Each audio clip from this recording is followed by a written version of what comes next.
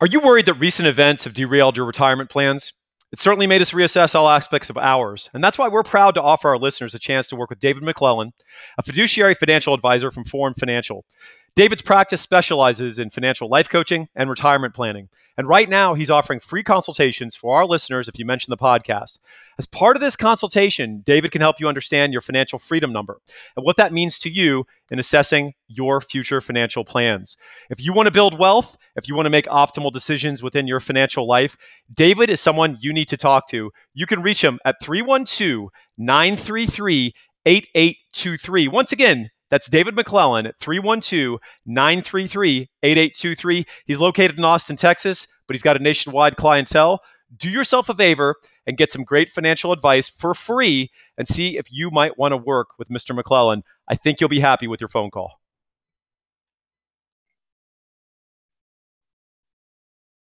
Recording in progress, says Zoom. Texas in progress, says the internet. Randy, Texas Longhorns are SEC bound in 2024. What do you think, man? Why people tune in. Cutting edge sources over here, Paul. That's right. Well, let's be clear. You are a UT athlete insider. Yeah, absolutely. I'm super plugged in. I'm a D-list local regional niche internet celebrity. Between the two of us, who has better info? Who has better sourcing? Well, I mean, basically, you saw a bunch of stuff yesterday where it wasn't going to happen, which should tell you all you need to know about why it is going to happen. So. Yeah, that's a fair point. So, just as a fan, how do you feel about this, man? I'm glad it's not taking any longer than it needs to, and yeah.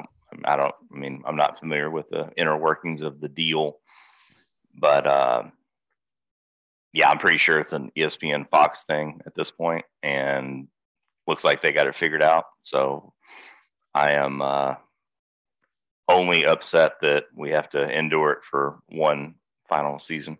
Well, to that end, I need a quick gambling prediction from you. I'm going to set the over-under per game Texas penalties in Big 12 play, 7.5. You going to take the over or the under? I'd go with the over on that. Yeah, I think that's fair. They may revise the schedule before the season starts at this point. But that's great. Yeah, I don't think we're going to get any favors. You know, I think the sweetest thing in the world would be to leave early as the conference champions. Oh, it'd be fantastic. Yeah.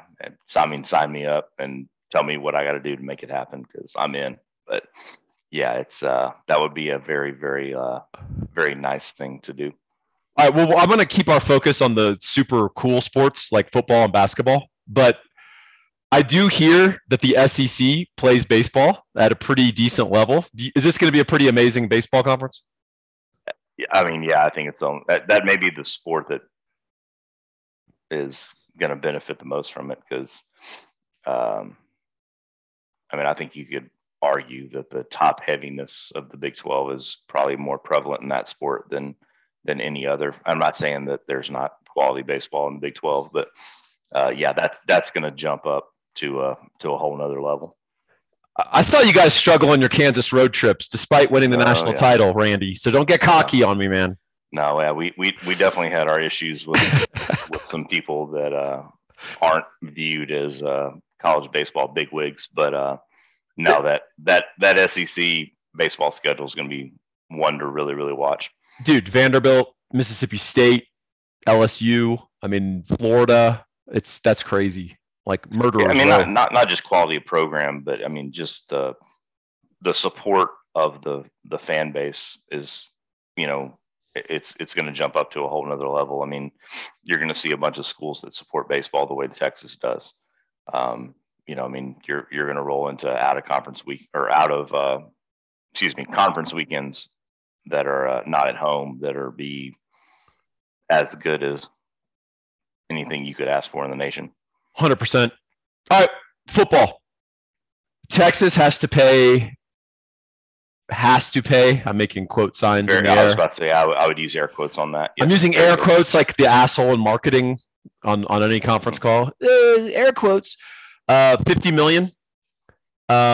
it's going to be offsets of trading games, presumably between Fox and ESPN, to include the Michigan Wolverines in Ann Arbor 2024.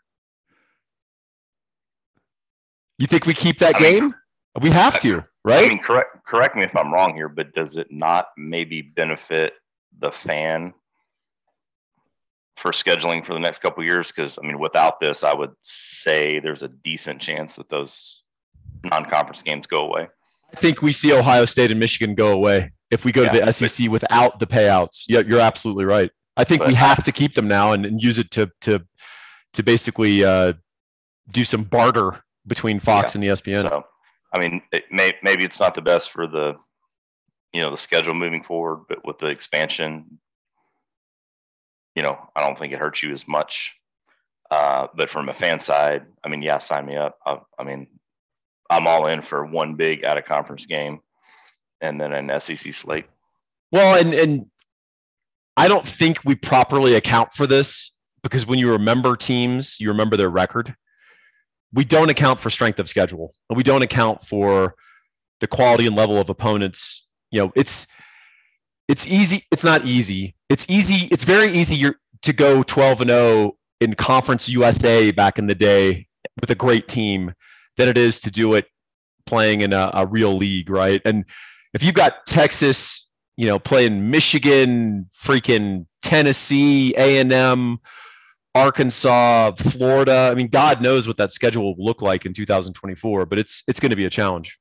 I think you're going to get a little bit of your point here coming up in either this week or next week. I don't know. When the basketball team's got to go to Tech, right? Yep.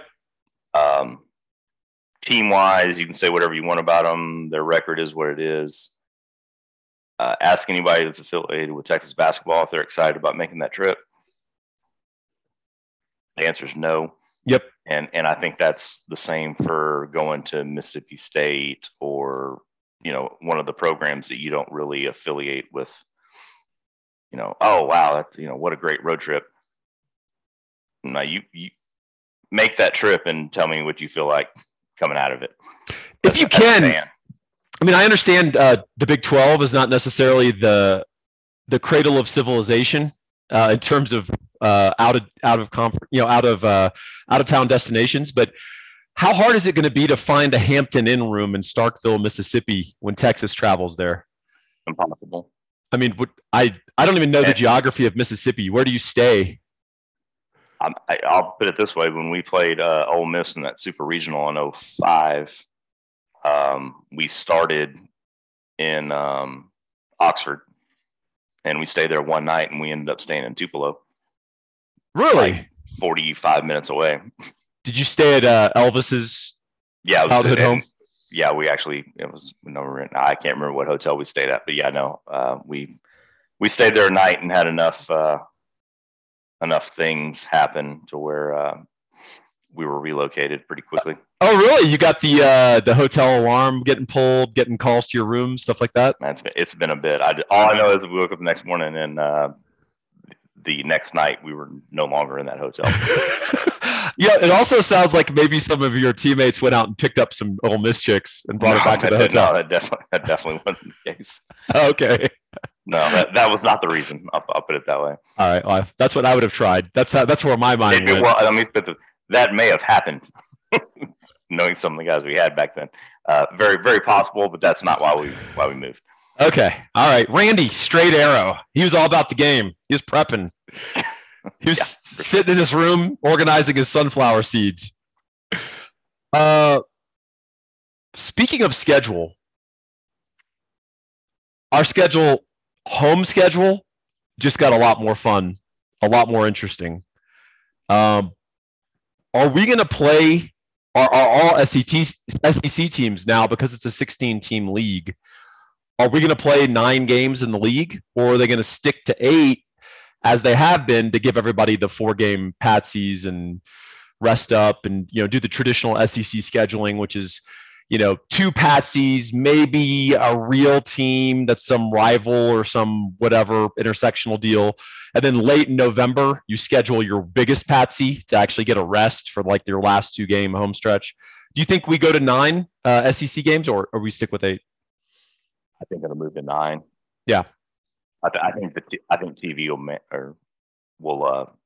mandate it, but I think it goes to a 9-game conference slate. I think they do, and if they do, they're actually the SEC is going to go to TV and ask for more money in the contract, because those games are going to drive viewership and dollars. There's no question. They're not going to get that for free. Yeah, I think it potentially benefits both sides for that reason. I think the TV side will want it. Yep. And I think it'll, like you said, give them a little bit of bargaining power to maybe sweeten the deal just a little bit. But if college football goes where I think it's going, I don't see any reason why it doesn't go to 9. I think it will. I think it's going to. I think you're right. At the same time, talk about moving parts all coming together. The college playoff is going to expand. So the concerns about, because it used to be 5-10 years ago, people would actually argue, oh, we should stay in the Big 12 because it's easier to go undefeated. You can't have a loss, right? If you want to play in the national title game. I always thought that was a specious argument. But there is a concern if you create the super conference of the SEC with Texas and OU, that you're just going to all knock each other off, right? Well, dude, there's a real chance that, what is it going to be, a 12-team playoff? I think that's where we're starting, right? Is it 12 or 16? I don't think it's 16. I forgive me. I probably should have that on the tip of my tongue here, but yeah, I thought it should have been 8, and it's not. I know it's more than 8. But the biggest argument that I've heard for it being more than 8 is, I think that allows you to keep that one non-conference sweetener game. The Ohio State, the Michigan, whatever you have, to where teams will still be enticed to play it, knowing that it's not going to really hurt them and it's only going to help them from a financial standpoint. Yeah, it's a weird dichotomy to expand the playoff. I tend to be playoffs should be elite sort of guy. I don't think playoffs are for everyone, and I don't think every conference champion should be included necessarily. But the dichotomy there is that you actually encourage exactly what you said, which is you encourage teams to go play aspirational non-con games, and they're not worried that their season's shot if they have a September loss, right? So yeah, I think if it is, did you figure out if it's 12 or 16? I'm looking right here. I'm pretty sure it's 12. Okay, our listeners are screaming right now in their cars. 100%. But if you do expand it, you have the potential of a playoff with 6, 8 SEC teams in some years. You could, in fact, have years where SEC teams play each other 3 times. They could see each other in the regular season, they could see each other in the conference championship game, and they could see each other in the playoff again. So, yeah, definitely 12. So it is 12? I think we can probably agree on it that, if you roll into a 12-team playoff, regardless of whatever the structure ends up being as far as if somebody gets buys or whatever, more than likely you probably are still going in with 2 to 3 teams that really have a shot. But you're still open to the random upset and somebody, extending a season for one more game. And I don't know. I think those early round games will be watched. I'm not sure how good they'll be. Just like you said, if it ends up being all conference champions, who knows? I think the one thing will be the locations. If a quote unquote non-deserving team for whatever reason is able to host that game against, let's say, SEC number 3 on their campus, maybe it tips the scales a little bit, right? Instead of, let's say it's Georgia playing Washington, and instead of playing in Atlanta, they got to roll up to Washington State. That may change the whole outlook on the whole thing a little bit. So I don't know. Well, like anything else, the market will adjust if need be. But like I said, I think 12 was probably 4 too many, but we'll see what happens. Yeah, I mean, honestly, I sound like an old guy here, but it's any playoff system is such an improvement over what we used to have. And I think younger college football fans don't really have a perspective on how corrupted it was and how silly it was. Yes. I mean, BYU won a national title by defeating a 7-5 Michigan team in a bowl by a touchdown. Yeah, for a long time, it was really messed up. Yeah. And I mean, it got a little better, and then I would say it's been better, and now, allegedly it's going to be a little more legit, I guess. You'll just have to prove it a little bit more. But I mean, my whole outlook on it is, you have the people that argue that, Alabama should have been in it last year or whatever. That's probably the most common argument, right? Well, I mean, the Yankees and the Red Sox are the best two teams in baseball for almost the entire 90s. You got to beat the other one to get into the playoffs, or maybe you're the wild card, whatever. But it doesn't matter that you're in the same division. It doesn't matter that you're all in the SEC. Just go win the SEC, or go win the Big 12, or whatever the best conference is. Like you have your opportunity to get there. Like, I don't want to hear, oh, Arkansas Alabama, should have been in it. Like, they had their chance. They almost lost to A&M. They had 2 losses. They almost lost to Texas. Like, prove it on the field. Like, I don't want to hear the afterthought at the end of the season. Like, you had your chance to play your way in. But I think this opens the door for a little more of a slip up during the regular season. But I am glad that it will keep that incentive to play the big non-con in play. I'm curious because I've got 2 thoughts I want to bounce off of you. Do you like the idea of Texas and the SEC with the perma rival setup with a rotation beyond it? In other words, the idea would be Texas always plays A&M, Oklahoma, and say Arkansas, right? And then, so those 3 are always on the schedule forevermore. Then you have 6 SEC teams that you rotate through periodically, and they just change out through the years, right? And you could change them out. It's effectively 2 at a time, right? Home and home, home and home, and home and home. You're going to get a Vanderbilt. You're going to get a Kentucky. You're going to get a Tennessee. Eventually, you're going to go to Gainesville one day. You're going to go play in Athens between the hedges. You're going to get to go back to Ole Miss. They're going to come to Austin. I mean, look, SEC fans are fired up to come to Austin, right? No offense to our Aggie friends, but it's a little more fun road destination than College Station. I don't know. Do you like that, or do you like just a true? Do you want to create divisions? Do you want to make a round robin? What pods? What do you think looks good to you? True fan me likes the perma rival and rotation, because you see, you kind of see everybody cycle through. Yep. From a pure scheduling standpoint, I would rather have the divisions, honestly, where it's, hey, you're the West champion. You didn't have to worry about, oh, well, we played so-and-so this year and not them. Yes. You got with the strength of schedule argument and all this, like, hey, man, they're in our division. We played our division. What do you want me to do? That's the schedule. But yeah, I mean, from a fan standpoint, yeah, cycle through Georgia once every 4 years or whatever it is.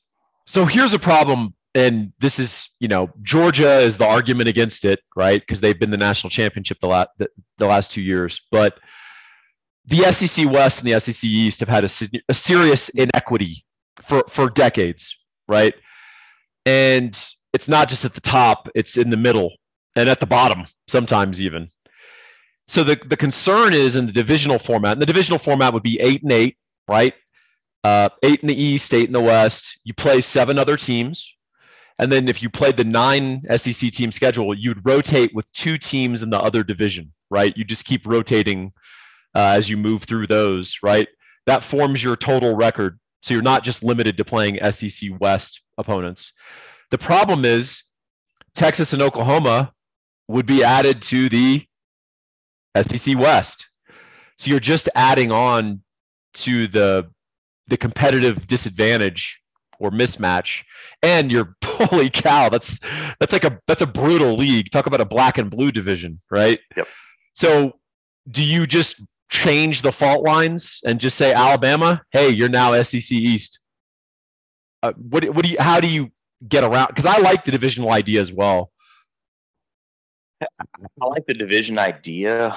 I don't like moving people just because they're good to create. Like it kind of goes back to the AL East thing. Like, I mean, so what if Toronto, Boston, New York, and Tampa Bay and Baltimore are the best teams in baseball? Like that's your division. Win it. And I think it's something that I was doing while you were talking. I was thinking about it, and I just pulled it up on the screen here. But I would say that the Big 12 really kind of, just off the top of my head, back when it was north-south, you think of it as it was pretty even. No. But it wasn't. It was not. No, it was a Big 12 you think South. about like, hey, Kansas State was pretty good, and then but no, it was a South domination. Like, yeah, I'm looking at it right here. Like, I mean, I think it was maybe just because of the rotating power from the north. Like, whoever came to that game was maybe K-State back in the Bishop era. Yes. So like in our minds, we compress. Man. Yeah. it's not even close. So yes, every time any conference that's ever done this divisional thing, I think it's overloaded one way or the other, just because I think excellence raises the bar around them in football, life, whatever. But if somebody starts to take off, those in direct competition with them are forced to either catch up or be left behind. And in college football, most people tend to try and catch up. You are a mind reader. I told you I want to talk about 2 points. One was the scheduling. We did that. The second was, I have always argued, I've contended, I mean, I'm talking about, you can dig up old posts for me 25 years old, right? 20 years old, that Texas is always at its best in every sport when it's challenged. Not when it has the easy road or the ideal conference setup, or we should try to go to this conference. Let's go to the Pac-10 because of this. And it's like, no. We're a lazy, bloated, complacent university with all these natural blessings. And unless you slap us in the face and challenge us, we're going to underachieve. But when you scare Texas and piss Texas off and just basically force our coaches get better or get out, Texas responds more often than not.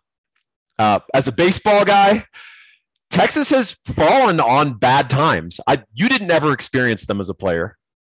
Not really. I mean, your right, yeah. Your goals look, your season was a wreck if you guys didn't go to Omaha. Right. Like it was a disgraceful season despite the fact that you won 49 games and freaking, won the Big 12. Right. Yeah. Last year's conference title, that doesn't matter. You guys didn't get out of the regional failure. Well, and this is hard for people to understand who don't know any UT baseball players. You guys didn't give two shits about winning the Big 12. No. Like it was cool if you won it, fine, we'll take the trophy. But your goal was to go to Omaha and then be in the tournament. And if you're there, you can win it. Yeah, no. Those rings are in a box somewhere that I haven't looked at in a long time. That's it. Every UT baseball player I know has that exact sentiment. And no, that was the expectations for the program, 100%. But I think those expectations, as tough as they could be, they set a bar for you. And it wasn't always fair or kind, but like if you were kind of a hard luck team and a few games went against you and you had a couple of injuries, people were like, you and I were actually texting about this. And we were kind of musing like, oh, how good are we going to be this year? And, and I just said, well, I'm a Texas fan. If our team is average, we freaking suck. Like, yes. Yeah. Like it's not even, I don't even have any like grace about it. I'm just like, what? We're 500. Like we're struggling to get into the tournament. Like this is a disgrace because it's Texas baseball. I want Texas football to get back there. And I don't want 8 wins to be like, well, it's a pretty good season. Well, Yeah. I mean, it's fine. I'll take it. It's a start. We're building out. But double-digit wins is the expectation for me in Texas football. Yeah, let's get back to the Mac Brown days where we complain about Greg Davis and having the fourth best offense in the nation. Yeah, I mean, I want to get back to complaining about, I remember writing postmortems back in the day where, I wish I remember what game it was. UTEP. We came out and Colt threw a pick six early.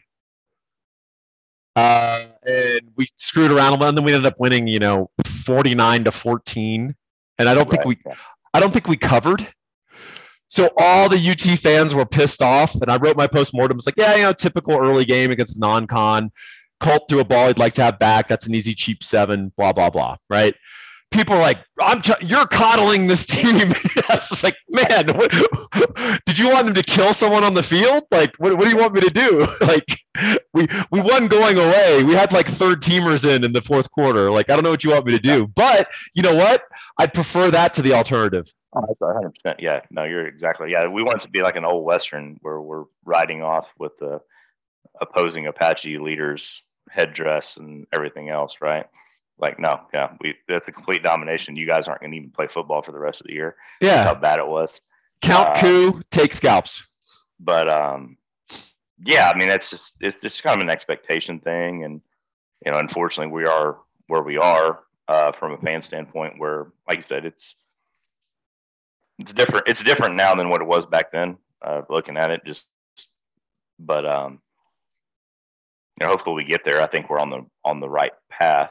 But yeah, I'd like to see it get back to where, unfortunately, you see, us as fans get to complain about little stupid trivial stuff. That why does our left defensive end not have any sacks and our right defensive end has all of them? Yeah, we had 6 sacks. Why can't we scheme this correctly? I don't understand. Like, obviously, all they got to do is roll to the left, right? Yeah, we had 6 sacks and Tim Crowder didn't have any. Yeah. What's going on here? Yeah, I agree. Yeah. Look. Let's make it a real thing to complain that Jahdae Barron led the team in tackles for a loss. That's exactly right. When he had 20 and the defensive tackle had 19. Yeah. Let's get back to Casey Hampton being a nose tackle with 27 tackles for a loss. Yeah.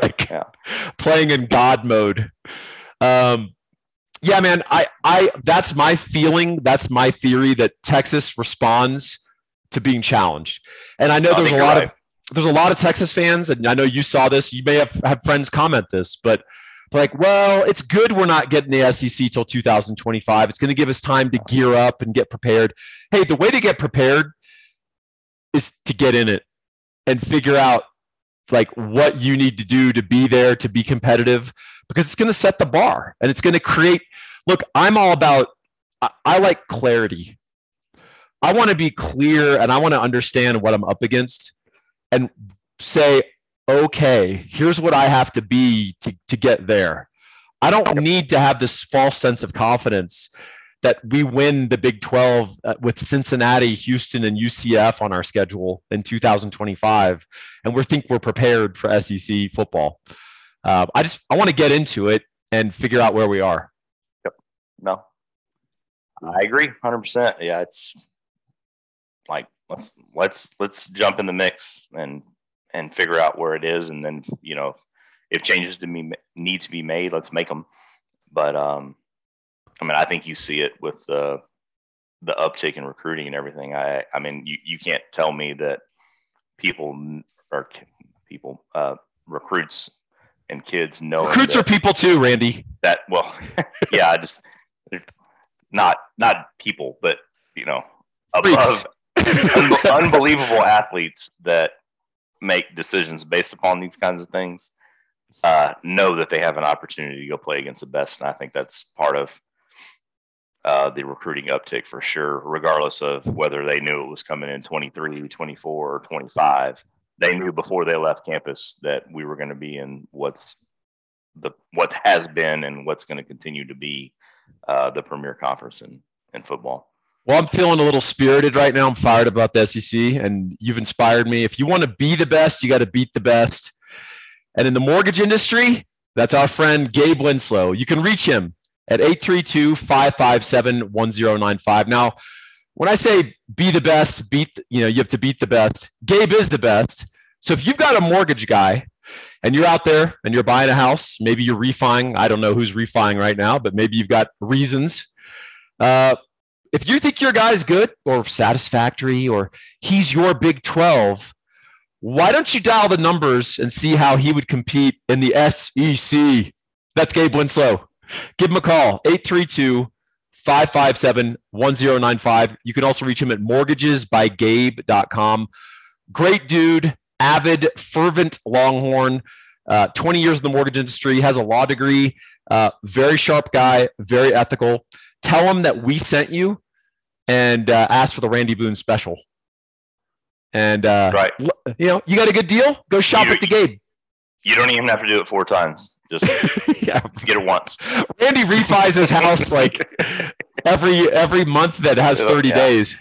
But some interesting circumstances we ran into. But yeah, it was an interesting little run there with Gabe. Tell you what, bro, you every time you did it, you improved your situation. I don't know. I do not know a dude who has timed these things more golden. And honestly, you deserve some credit for that. I think Gabe deserves some credit for that as well. Oh, yeah, he deserves more than me. But fortunately, it's something I know a little bit about. So I kind of kept my ear to the streets on that. But yeah, having him definitely helped us for sure. Nice. Well, go with the best. That's Gabe, 832-557-1095. And if you're in the Austin area, you're looking for a realtor, look, houses are starting to sit. We've got stock sitting for the first time in quite a while in Centex. Now more than ever, if you've got a really good realtor, you may have the opportunity to sniff out some good deals if you're a buyer. And if you're a seller, well, things ain't so easy anymore. The quality of your realtor matters. Give her a call, Laura Baker, 512-784-0505. It's 512-784-0505. An award-winning member of the Andy Allen team from Keller Williams. Give her a ring. She, of course, is a Texas grad, like all of our supporters on the podcast. And then finally, I'm going to have another a spot for him, but this is a guy who's been with us from the very start. That's David McClellan. He is a phenomenal financial advisor from Foreign Financial. He is a partner with Foreign Financial, by the way. Really sharp guy, a national championship swimmer at the University of Texas, Randy. How many national championships did you win? 1. Only 1? Only 1. He's won like 2 or 3. Yeah, he's a little ahead of me. If you took away 2 of his national titles, we'd be tied. You'd be tied. God, I don't have any national titles. I think the swimming program holds that argument over a lot of people. Yeah, Texas swimming. Texas baseball is pretty rarefied air. Texas swimming is like hold our beer. Yeah, they're on a little different level as far as just having a stranglehold on. Ironic that their next level is actually underwater, but hey, you will not steer yourself wrong going with Mr. McClellan. If you're a high net worth individual, he is a phenomenal asset and a really important guy to have on your side. You can give David a call, and he will set you straight. I'll have those numbers on the ad thing. My computer just froze on me. Actually, can you hear me all right, Randy?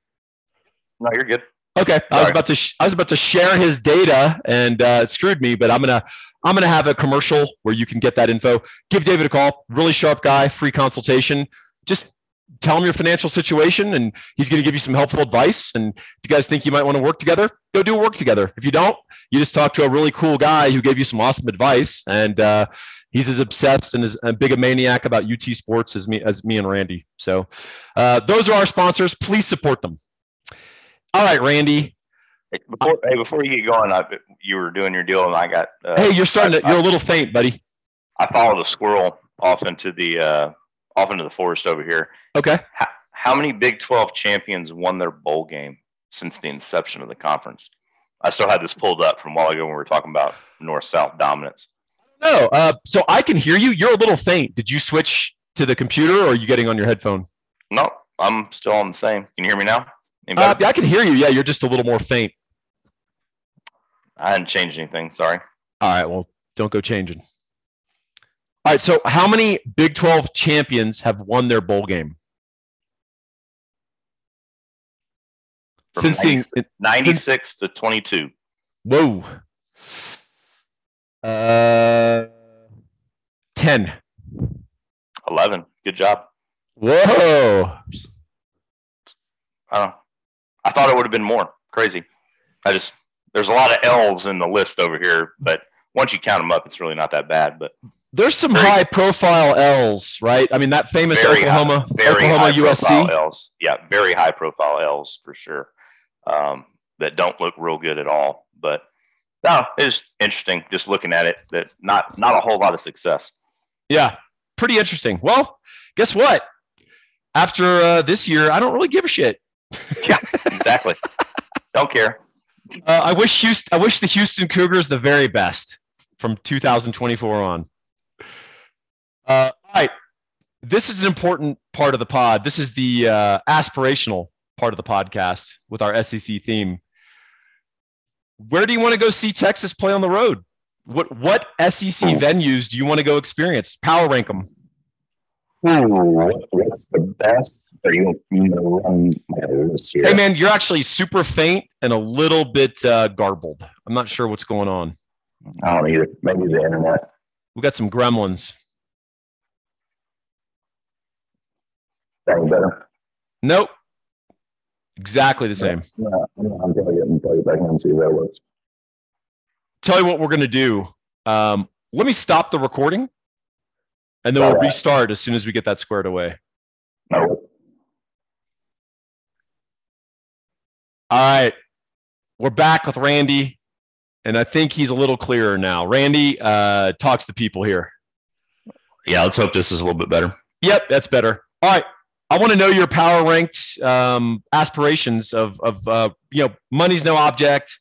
You get to stay in the finest La Quinta in this SEC town. You get a hot dog.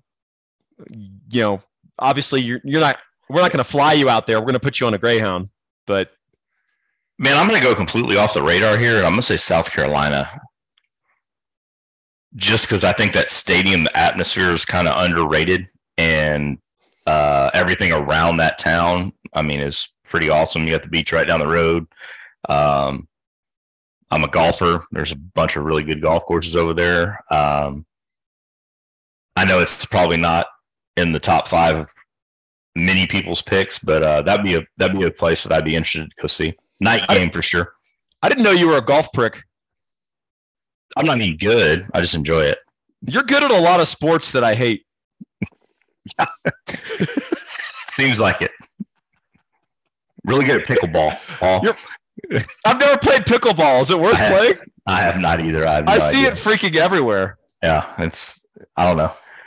I think I told you the story when I had Tommy John, my roommate Robert Ray, who was from Lufkin, was an A&M guy, was coming off shoulder surgery at the same time, so we were both in slings for a while.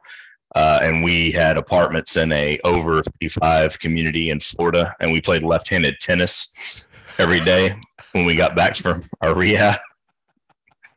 So yeah, I'm a big obscure sports guy. That's awesome. There's nothing better than watching a bunch of 7-year-olds walk down the sidewalk looking at you like, what are these idiots doing over here? That is awesome. Yeah, I remember my favorite golf that I've ever played is I used to go to New Jersey when I was young, like in my 20s. I was a pharmaceutical rep working for a biotech company. And in the Parsippany Hilton, me and 6 other fellow reps who were bored would come back from a day of class and training and whatever, and we would play golf through the hotel. And nice. We would use, room glasses as our cup, and we'd set it up like a mini golf. Like you'd have like a thing where you had to make it in the elevator as the doors opened, and we had they had little water treatments and stuff, and so you had to get it, So we set up a whole course through the hotel, and the hotel employees were very cool about it, surprisingly. How different is New Jersey from what you thought it was going to be like when you got there? There's aspects of New Jersey that are exactly as I thought it would be. Oh, 100%. It's one of the most beautiful states in the country. But it's like that little pocket that's up close to New York. Yes. And then the rest, you're like, wait, what? Really? Yeah. Incredibly beautiful and very friendly people out in the country. Yeah, it's interesting. Very, but very Newark weird. and the surrounding area, exactly as I anticipated it being. Very, very much on point. All right. You like South Carolina. I did not expect that one. Yeah, sorry, that was a random answer, but No, it's okay. It's your answer. All right. yeah, What's I number? think that's what I go with. Give me number 2 or 3. Mississippi State. What? This is a guy from Yoakum's answers. This is great.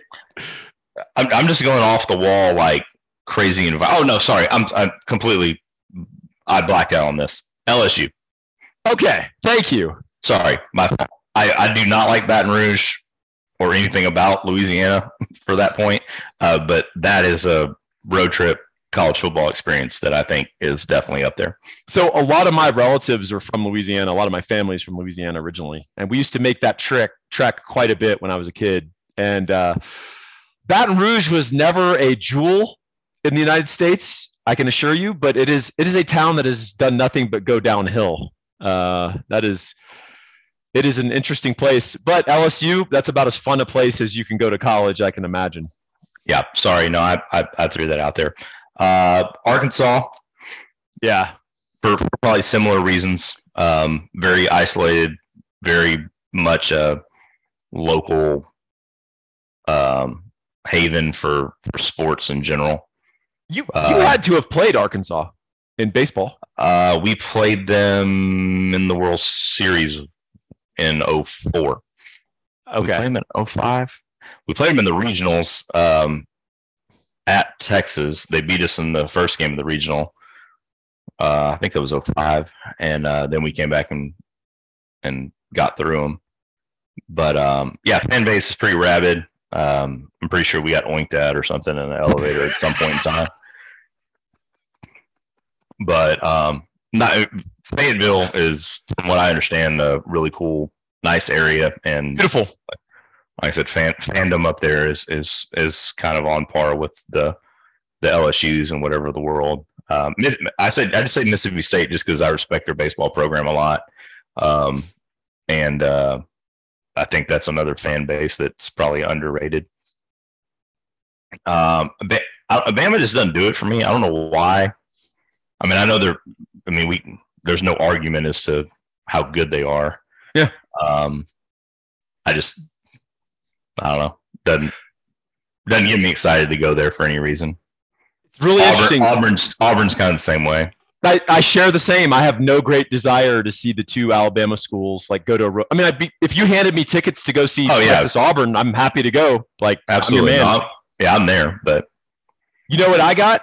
I got 4 of them for you, and one of them is your equivalent of South Carolina.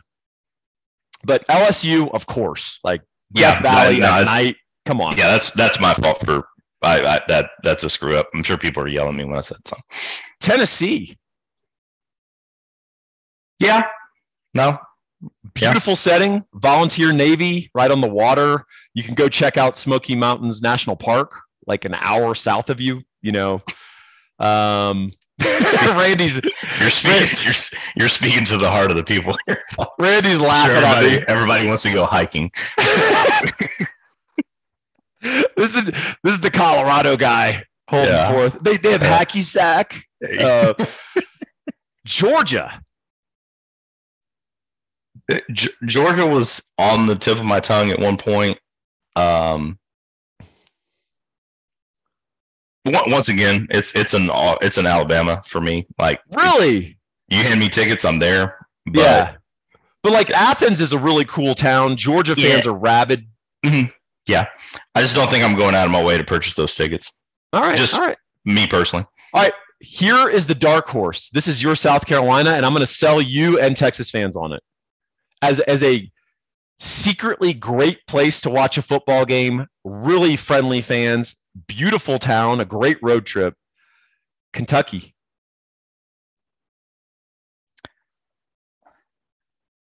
I'm going to agree with you on that. I went to a wedding in Lexington. Yeah. A few years ago. And we were right across from Rupp Arena, and they had a game. Just to see the downtown area and everything and it was not league game or anything. I think we were playing like a non-con against who knows. I don't know. Seton Hall. But to see the reaction for that, and I know it's a basketball thing, but obviously the football program's come a long way in recent memory. But yeah, no, that I agree with you on that one. Yeah, so I mean, UK basketball. I mean, it's like going to a Kansas Jayhawk game, right? I would argue maybe more intense. They have more fans packed in there, and yes, they are maniacal but super friendly, down to earth, and just fired up about Kentucky. I've also been to a Kentucky football game, and it was surprisingly a blast. They have an old stadium, Commonwealth Stadium, right on the campus. They have good tailgating. You can walk to it from their big restaurant district. And it's just low key because they don't have that same fervor sort of for football. I mean, yeah, they're into the game. It's an SEC school. I mean, they're into it. The college is built around their sports, but it's one of these like old school stadiums with 60,000 seats, and it's built in a bowl, and there's not a bad seat in the house. And yeah, people are super friendly. It's beautiful. Fall in Kentucky is gorgeous, and it's pretty. There's horse farms. You can go do a bourbon tour. There's hiking, Randy, fishing, hunting. Make sure I take my camel back. Hey, yeah, Kentucky's got elk now. By the way, I don't know if you know that. I was unaware. They released an elk herd in there, and they're doing really well. So now you can elk hunt in Kentucky. There's an elk, about an hour south of here. Oh, really? Yeah, it popped up on my father-in-law's game camera. It's not a giant mule deer? No, somebody's missing one of their high fenced animals. I was going to say it's Texas. They probably paid a lot for. Yeah, I got news for y'all. If y'all don't know the high fence thing of Texas, there's also tigers roaming around Texas probably as well. Yeah, I think somehow we won't get into that, but I think a fence got cut, and I think. But yeah, no, he's got one of those cell cameras on his feeders, and it popped up about midway through last year, randomly. It's wild. It's been popping up a little bit here and there in the Texas-Arizona borders. Jaguars. I'm not saying there's like, I don't think there's any more than 3 in the whole state of Texas at any one time, but Jaguars are starting to work their way up, which is really interesting. I wonder what the concept was behind releasing the elk herd. So, man, I know, like you read about it all the time, like up in the Dakotas. Yeah. Or it was not Yellowstone, but they released the wolf population, right? Or it was Yellowstone. It was the Yellowstone. Okay. Yeah. And it kind of like set everything back on kilter as far as like the whole habitat and everything when they released that herd of wolves. I wonder if elk have something to do with that from some sort of standpoint. Maybe so. Yeah. I know that when they release those wolves, there's a lot fewer elk, herd animal, deer wandering around Yellowstone because like a legit wolf pack, they're gonna tear through animals. Kind of throws everything back into balance. Yeah, and if you're a hunter, you don't want wolves reintroduced. That pisses you off if you're not allowed to hunt the wolves, right? So it's like California. When I was there, they've had a huge uptick in mountain lions coming into communities. I mean, we have a mountain lion that would come through San Francisco all the time, and they wouldn't allow them to be hunted, which would be the way to put it back in balance, right? Right. No. So what the state would do, rather than allow people to hunt and issue game licenses and actually make people pay, like there's people that would pay $20,000 to go hunt a mountain lion, right, in California. They would actually forbid it and then send out state workers to go cull mountain lion populations. So they would end up paying people to shoot mountain lions because they wanted to prevent them from the satisfaction of hunters hunting them. Yeah. Awesome. Could have made money on it, but if not, I thought you were going to say they just went and put them in the forest and wait for it to catch on fire. Yeah, that's one way. That's one way to do it.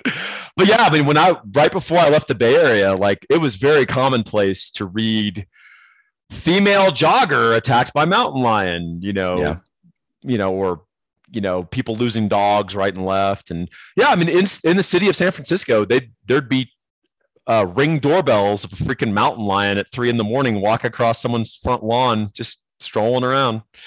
Pretty crazy. But all right, well, we've clearly gone. Yeah, I was about to say. I'm sure people are listening to us talk about the biology. That clicking sound is everyone saying, "Talk, please." I got to hang up or get back to the SEC. Hey, I don't have a great deal more to say about this. I'm sure we're going to have more as more info comes out. What do you got, Randy? Any thoughts? I was just going to say, what's your least looked forward to road trip?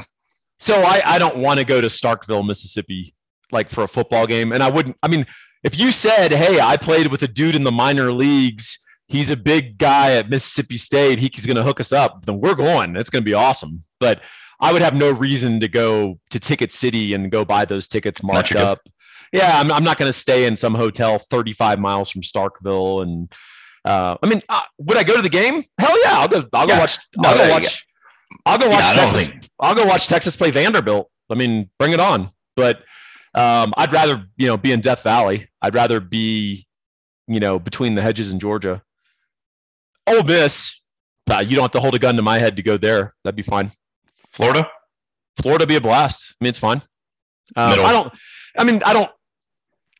Gainesville's in the middle of Florida. I mean, you're an hour and a half from the beach, right? But I think the stadium's cool. I mean, it's a great scene. It's obviously it's a big time school. Anytime you play a school like with some cachet, it's exciting. You get fired up. I mean, I get really fired up for Texas football in general. I get real keyed up for Texas OU. I get almost equally keyed up for Texas A&M, which is coming back. When we played Ohio State in Columbus, God is my witness, I was like shaking. I mean, I honestly, Randy, I went and I had to go do like an hour and a half workout before the game just to like chill out and be able to watch it. So we missed College Station in the breakdown. We did miss College Station in the breakdown. So you know what? I've never been to a football game at College Station. Have you? Oh yeah, multiple. I go with my wife every once in a while. I think probably at least once a year. I forgot your wife's an Aggie. Mm-hmm.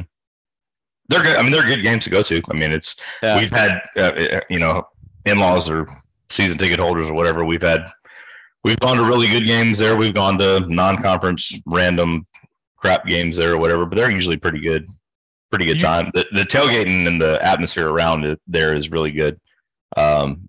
Game atmosphere, really good for the most part. Kind of overhyped with all their, we never leave early or them. No, they're fans like everybody else. If things dictate them leaving, they leave. When you go to Aggie games, tell the truth. Do you sway? Do you lock arms with people? Nope. Do you stand the whole game? Nope. Do people give you dirty looks? Yep.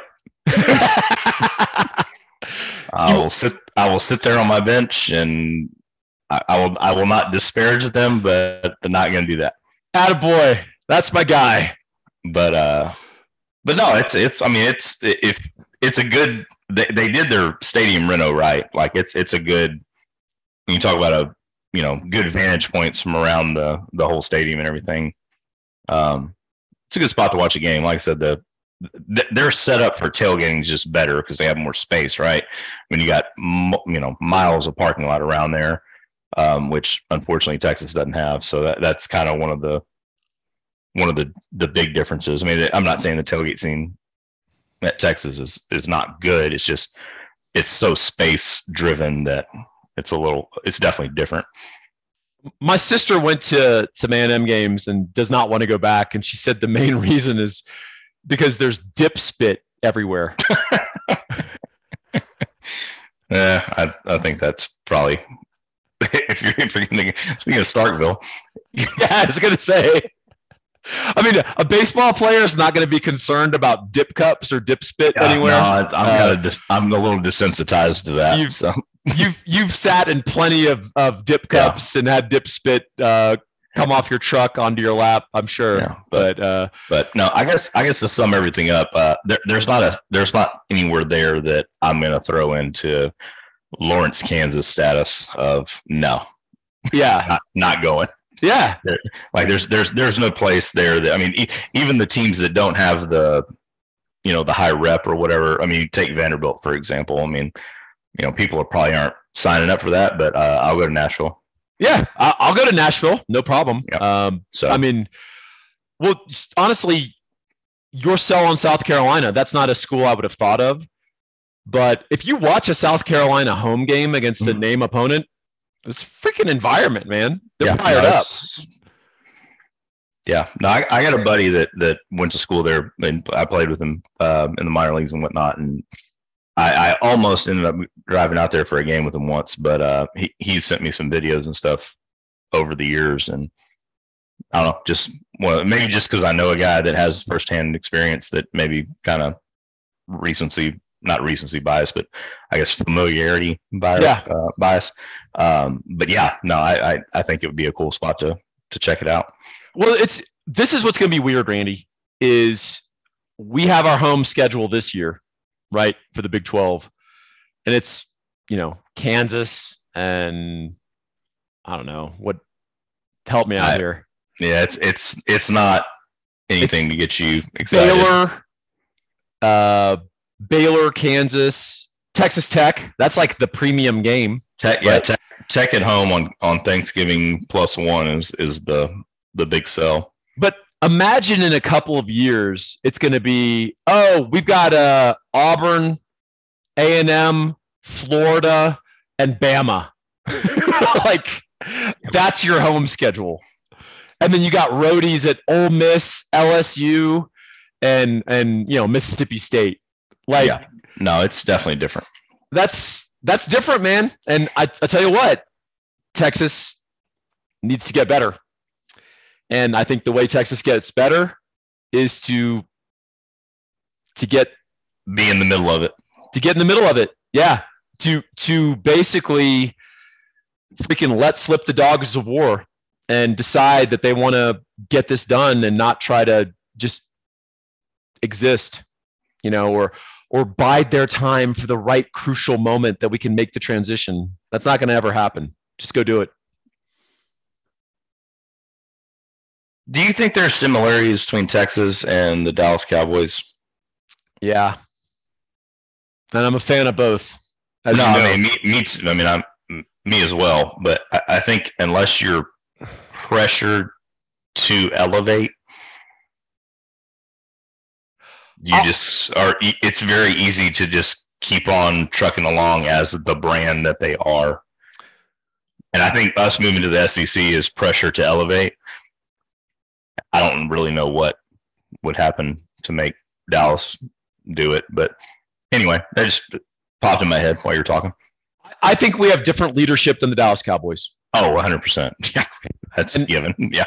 And I'm not talking about CDC. No, yes, no, I got you. And I think those guys believe in, like I've said it before, they're like us. Those guys are cussing at the TV on, or cussing at the stadium on Saturday. They're into it. They understand that for Texas to be a first-rate academic institution, it really helps when all the sports are humming. The alumni are happy and they feel a lot more generous. And it attracts students. It attracts eyeballs. Yeah, absolutely does. The Flutie effect is real. It's documented. Boston College saw a freaking 50% increase in enrollment, or actually applications after Doug Flutie won the Heisman, right? I think there are some similarities in the complacency and the potential for complacency because you just print money. But I think we have very different leadership who realize that we're about more than just printing money and paying the bureaucracy. It's about paying the fans, and it's about building out the university to excellence in every aspect. Yeah, no, I agree. Under the current direction, I think it's easy to compare the two just from how they are set up angle. Yeah, I mean, just the ease with which they can make revenue and Yes. sort of pay the bills, and they have an innate fan base that you can frustrate, you can irritate, but they're still going to come back to you. They're like like a kicked dog, right? Yep. But tell you what, it was a lot more fun with being a Cowboys fan in 1993. And it was a lot more fun being a Texas fan in, I don't know, between 98 to 2009. Yep. And you were at Texas as a student in the sweet spot. Yes, 100%. Yeah, I mean, we're talking Sports Illustrated covers of who's the best. Us. Kat Osterman on the cover versus I don't know whoever the chick was from Stanford. And they're 47 Sports or whatever were as successful as our 20, and that was still a conversation as to which athletic department was the best. Well, in their defense, we're never going to be able to touch them in water polo. So probably not. Nope. All right. We got to call it a wrap. What do you think, man? Whatever you think, dude. I say we kick the tires. Go ahead. Super Bowl prediction. What I said on our text is what I'll say now. I don't have a feeling on this game, and I usually have a pretty strong feeling. When the Philadelphia played the Patriots a few years ago, I was like, Philly's going to win this game, and I felt confident about that. I usually have a strong feeling. I'm not always right, obviously, but I do not have a strong feeling about this game. I think the matchups to this game are weird. And very, very much so. I agree. I could see Jalen Hurts coming out and laying a giant egg. And I could see Philadelphia running for 230 yards on Kansas City. I truly don't have a feel for this game. And I got to say, I feel better knowing that bettors don't have a great feeling on this game. Nobody does.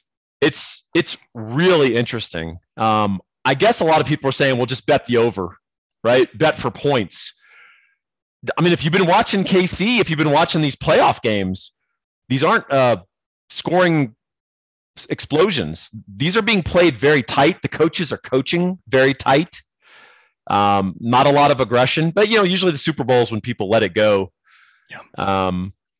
I do have a question for you, not to get too speculative or philosophical here, but when we were younger, the Super Bowl was kind of a laugher. Like one truly better team was playing an inferior team. And when that inferior team got down for whatever reason, I mean, if they played in the regular season, they'd lose that game by 14. But in the Super Bowl, they'd get down and they get it's Buffalo Bills, Dallas, 52-10. It's San Francisco, San Diego, right? Like the games are not competitive. All of the Super Bowl games now are competitive. Is it just that you got rid of the dynasties? Is that what's happening here? Yeah, I think so. I think it's the free agency rules and all that to where the I hate using the word parity, but I mean this is probably one instance where it's relevant. But I think that's what it is. Yeah, you don't see the American League East doesn't exist really in the NFL. I mean, I guess the NFC East would probably be the closest thing to it, but I mean, was not really. Was Dallas, Philadelphia, and New York really that much better than everybody else this year, or did their records just happen to get them into the playoffs? I would say that they weren't that much better. It just sort of worked out. Well, and to your point, Randy, the NFC East of our childhood was a juggernaut. Yeah, absolutely. The winner of the NFC East was going to win the Super Bowl. Yep. Or they were going to lose to San Francisco in the NFC title game. Yeah, in the NFC title game or whatever. But yeah, I think it's just a free agency, salary cap. I think all that's just brought everything back down to where, yeah, you can have little pockets of dynasty, but even so, it's just so hard. Once you pay your quarterback, you got to get really creative. Yeah, and we say that, and one of the greatest football dynasties that ever occurred has happened over the last 20 years, which is the Patriots, right? Yes, but they never really had to pay their quarterback because he kept taking pay cuts. They didn't. And ultimately this wasn't more this. I wasn't asking the question purely just dynasties or whatever. It was just Super Bowls used to get out of hand and they never get out. I agree with you 100%. Yeah. Yeah. I mean, I distinctly remember as a kid watching the Redskins fall down 10-0 to the Broncos. And then Doug Williams comes out on a gimpy leg and just starts throwing touch. Then they start handing the ball off to Timmy Smith on counter tray. Every play, and this scrub running back is averaging 12 yards a carry, running behind Joe Jacoby, and you're just like, oh well, that's what I expected to happen. That just doesn't happen anymore. So even as the Patriots win their Super Bowls, they're not destroying people, right? Yep, they're winning the game. They go out and they win by a touchdown, just like it was a regular season game. So good franchises now win because they're adept at winning, not because they're just so dominant, way more talented than the other people, and a lot of it comes down to the quarterback position just because of the way the game's structured. But yeah, no, I was just curious to get your thoughts on it. I would be inclined to go with the better quarterback, which I think is Mahomes, but I think Philadelphia is the better team. And that may just be because I'm so tired of watching Kansas City come out and play somebody that they should beat by 30 to a field goal. So, they put together a complete game. Good luck. And I know Philly's offensive line's good, but if they can figure out a way to isolate Jones on somebody that can't block him, I don't care. You can't block him. He's an MFer. Yeah. Yeah. I agree with you. Philadelphia is the better football team. I agree. Yeah, that's my take on it. But Kansas City has the better quarterback, and I don't think Patrick Mahomes is going to lay an egg. No, that's not going to happen. No, that's not happening. Yeah, and Jalen Hurts might rush for 120 yards and throw for 240, or I have no idea. I don't know how he's going to respond to the limelight. So I was listening to a deal the other day, and the talking head or whatever said that their game plan would be to make him keep the ball so they could hit him because he's looked, not 100% in that guy's opinion. And I was like, last game of the year, man, they don't got to worry about next week. Yeah, I mean, I don't see them caring if he has to carry the ball 20 times for 210 to win the game. They'll let him carry the ball 20 times, and then he can rest on a beach in the offseason. The deadliest college quarterback who ever existed was Vince Young in a bowl game. 100%. And I think it wouldn't surprise me to see them go that game plan on this if they have to. Yeah, I mean, Vince Young with a bowl game, he's got plenty of offseason to heal. We're running that cat 20 times, and we're going to throw it 40 times, and he's going to handle the ball 60 times and we're just going to put the saddle on him and say go win the game because there's nothing to save him for. Who cares? I'm not saying Hurts can do that in the NFL, but it would not surprise me to see them say I really don't care how many times you run the ball. We're going to go Lamar Jackson style, and here you go. Yeah, I mean, hitting the quarterback has a cumulative effect. Mm-hmm. And I think the Eagles, he's had 2 weeks to heal, so I don't know where his shoulder is, but I don't either, but yeah, I mean, if he has 15 carries, I wouldn't be surprised. Not at all.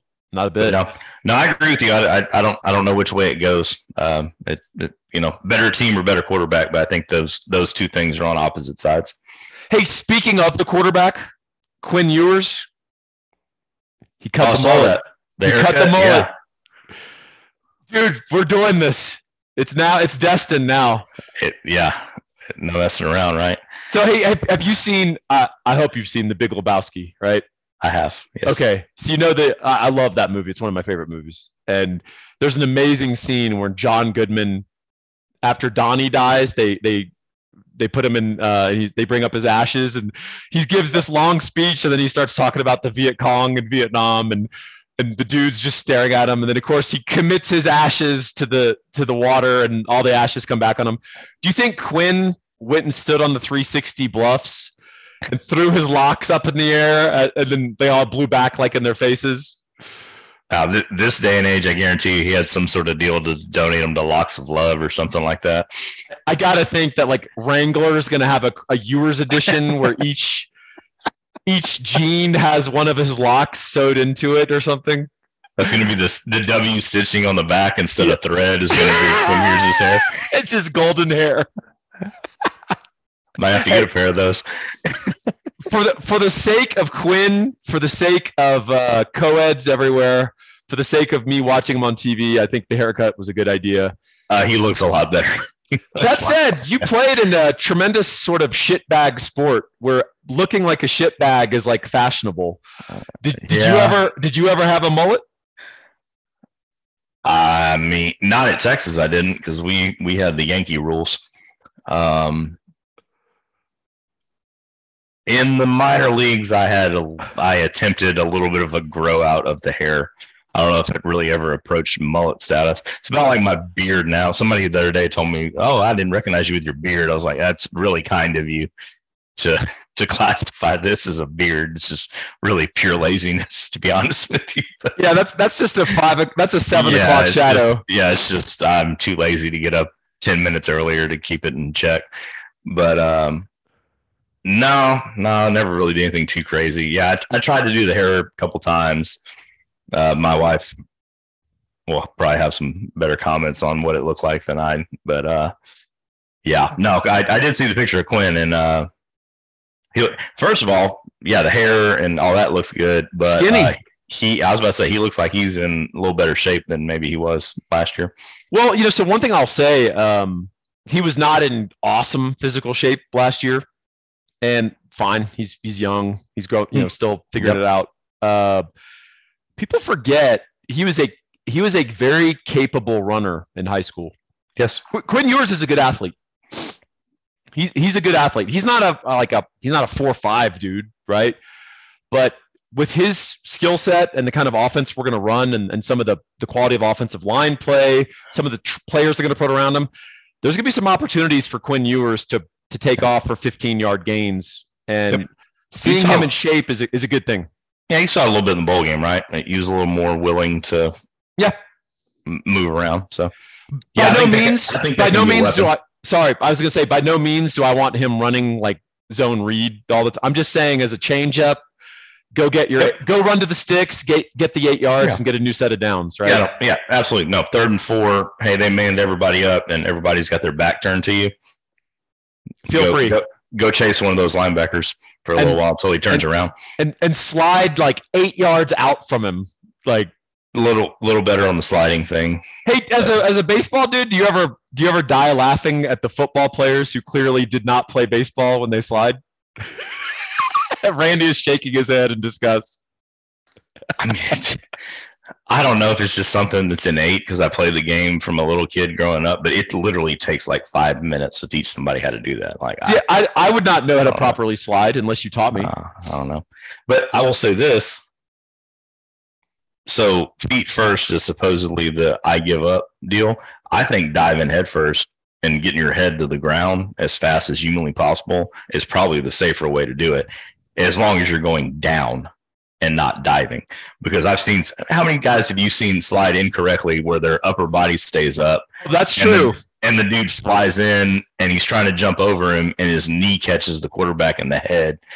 So that's a great point. Because at first I was thinking no, because there's going to be that Ravens linebacker who wants to do a kill shot on you, but he's going to get the kill shot if you do a bad slide. Yeah, I'm not talking we're diving head first. I'm just saying, like, hey, if you're running, like, let's tuck our left shoulder, go down and roll, as opposed to, I mean, if you can slide and get back the way you're supposed to, great. But I mean, there's way too many times. I mean, hell, TCU got 2 or 3 guys this year on the same thing where, I mean, they lost their safety, but the other team lost their quarterback just because he's sliding and he's, his upper body is completely vertical. And it's like, hey, hit me in the head.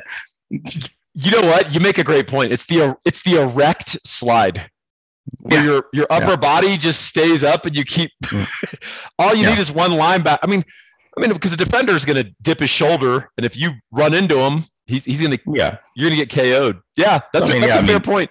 if you give yourself about 10 yards before, it doesn't matter. But I mean, how many times is that really the case where you're not trying to eke out a couple more yards? Anyway, I don't know. Just something I've seen over the years where I just think you'd be better off just doing a little shoulder duck and side rolling and calling it a day.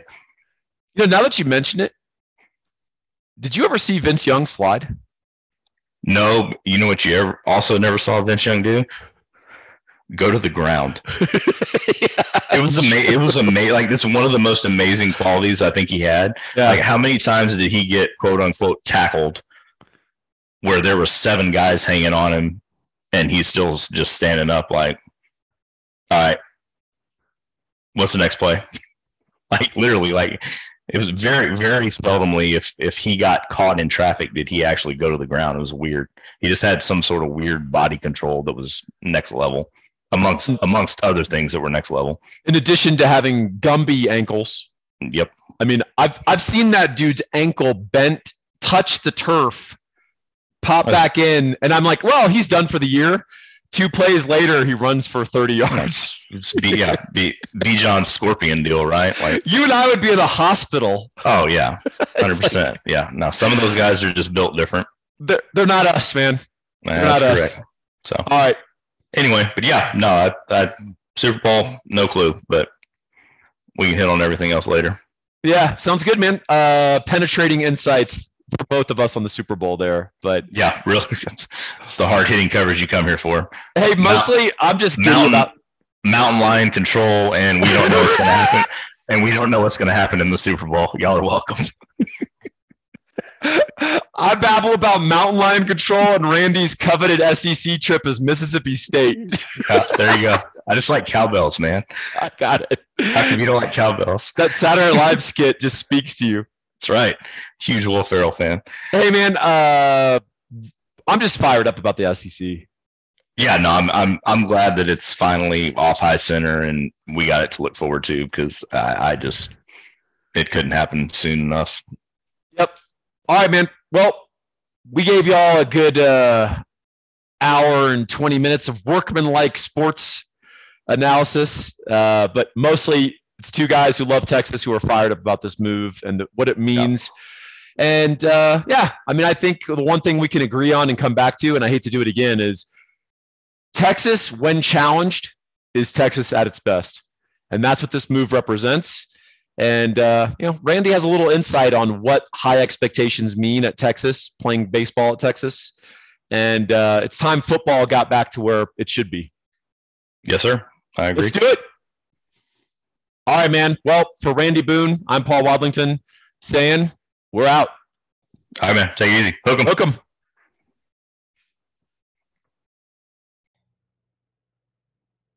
Interest rates are up and the market is tumultuous. And now more than ever, you need the best darn possible mortgage broker working on your behalf. That's Gabe Winslow, and you can reach him at 832-557-1095, or you can go to mortgagesbygabe.com. What makes Gabe so unique? Well, he's incredibly bright. He's a UT grad. He's got a law degree. He's been in the mortgage industry for over 20 years, and he is a true mortgage broker. What does that mean? It means he can shop for the best deal at over 80 different lenders and find you the terms that best suit you. Most mortgage guys you talk to won't reveal that they have exactly one size fits all for you and exactly one conduit to get your loan. If you are in these hyper competitive markets and you're in these markets that have frankly gotten a lot less friendly to the consumer, you need the best possible person working on your behalf. That's Gabe Winslow. He has our full endorsement. You can reach him at 832-557-1095.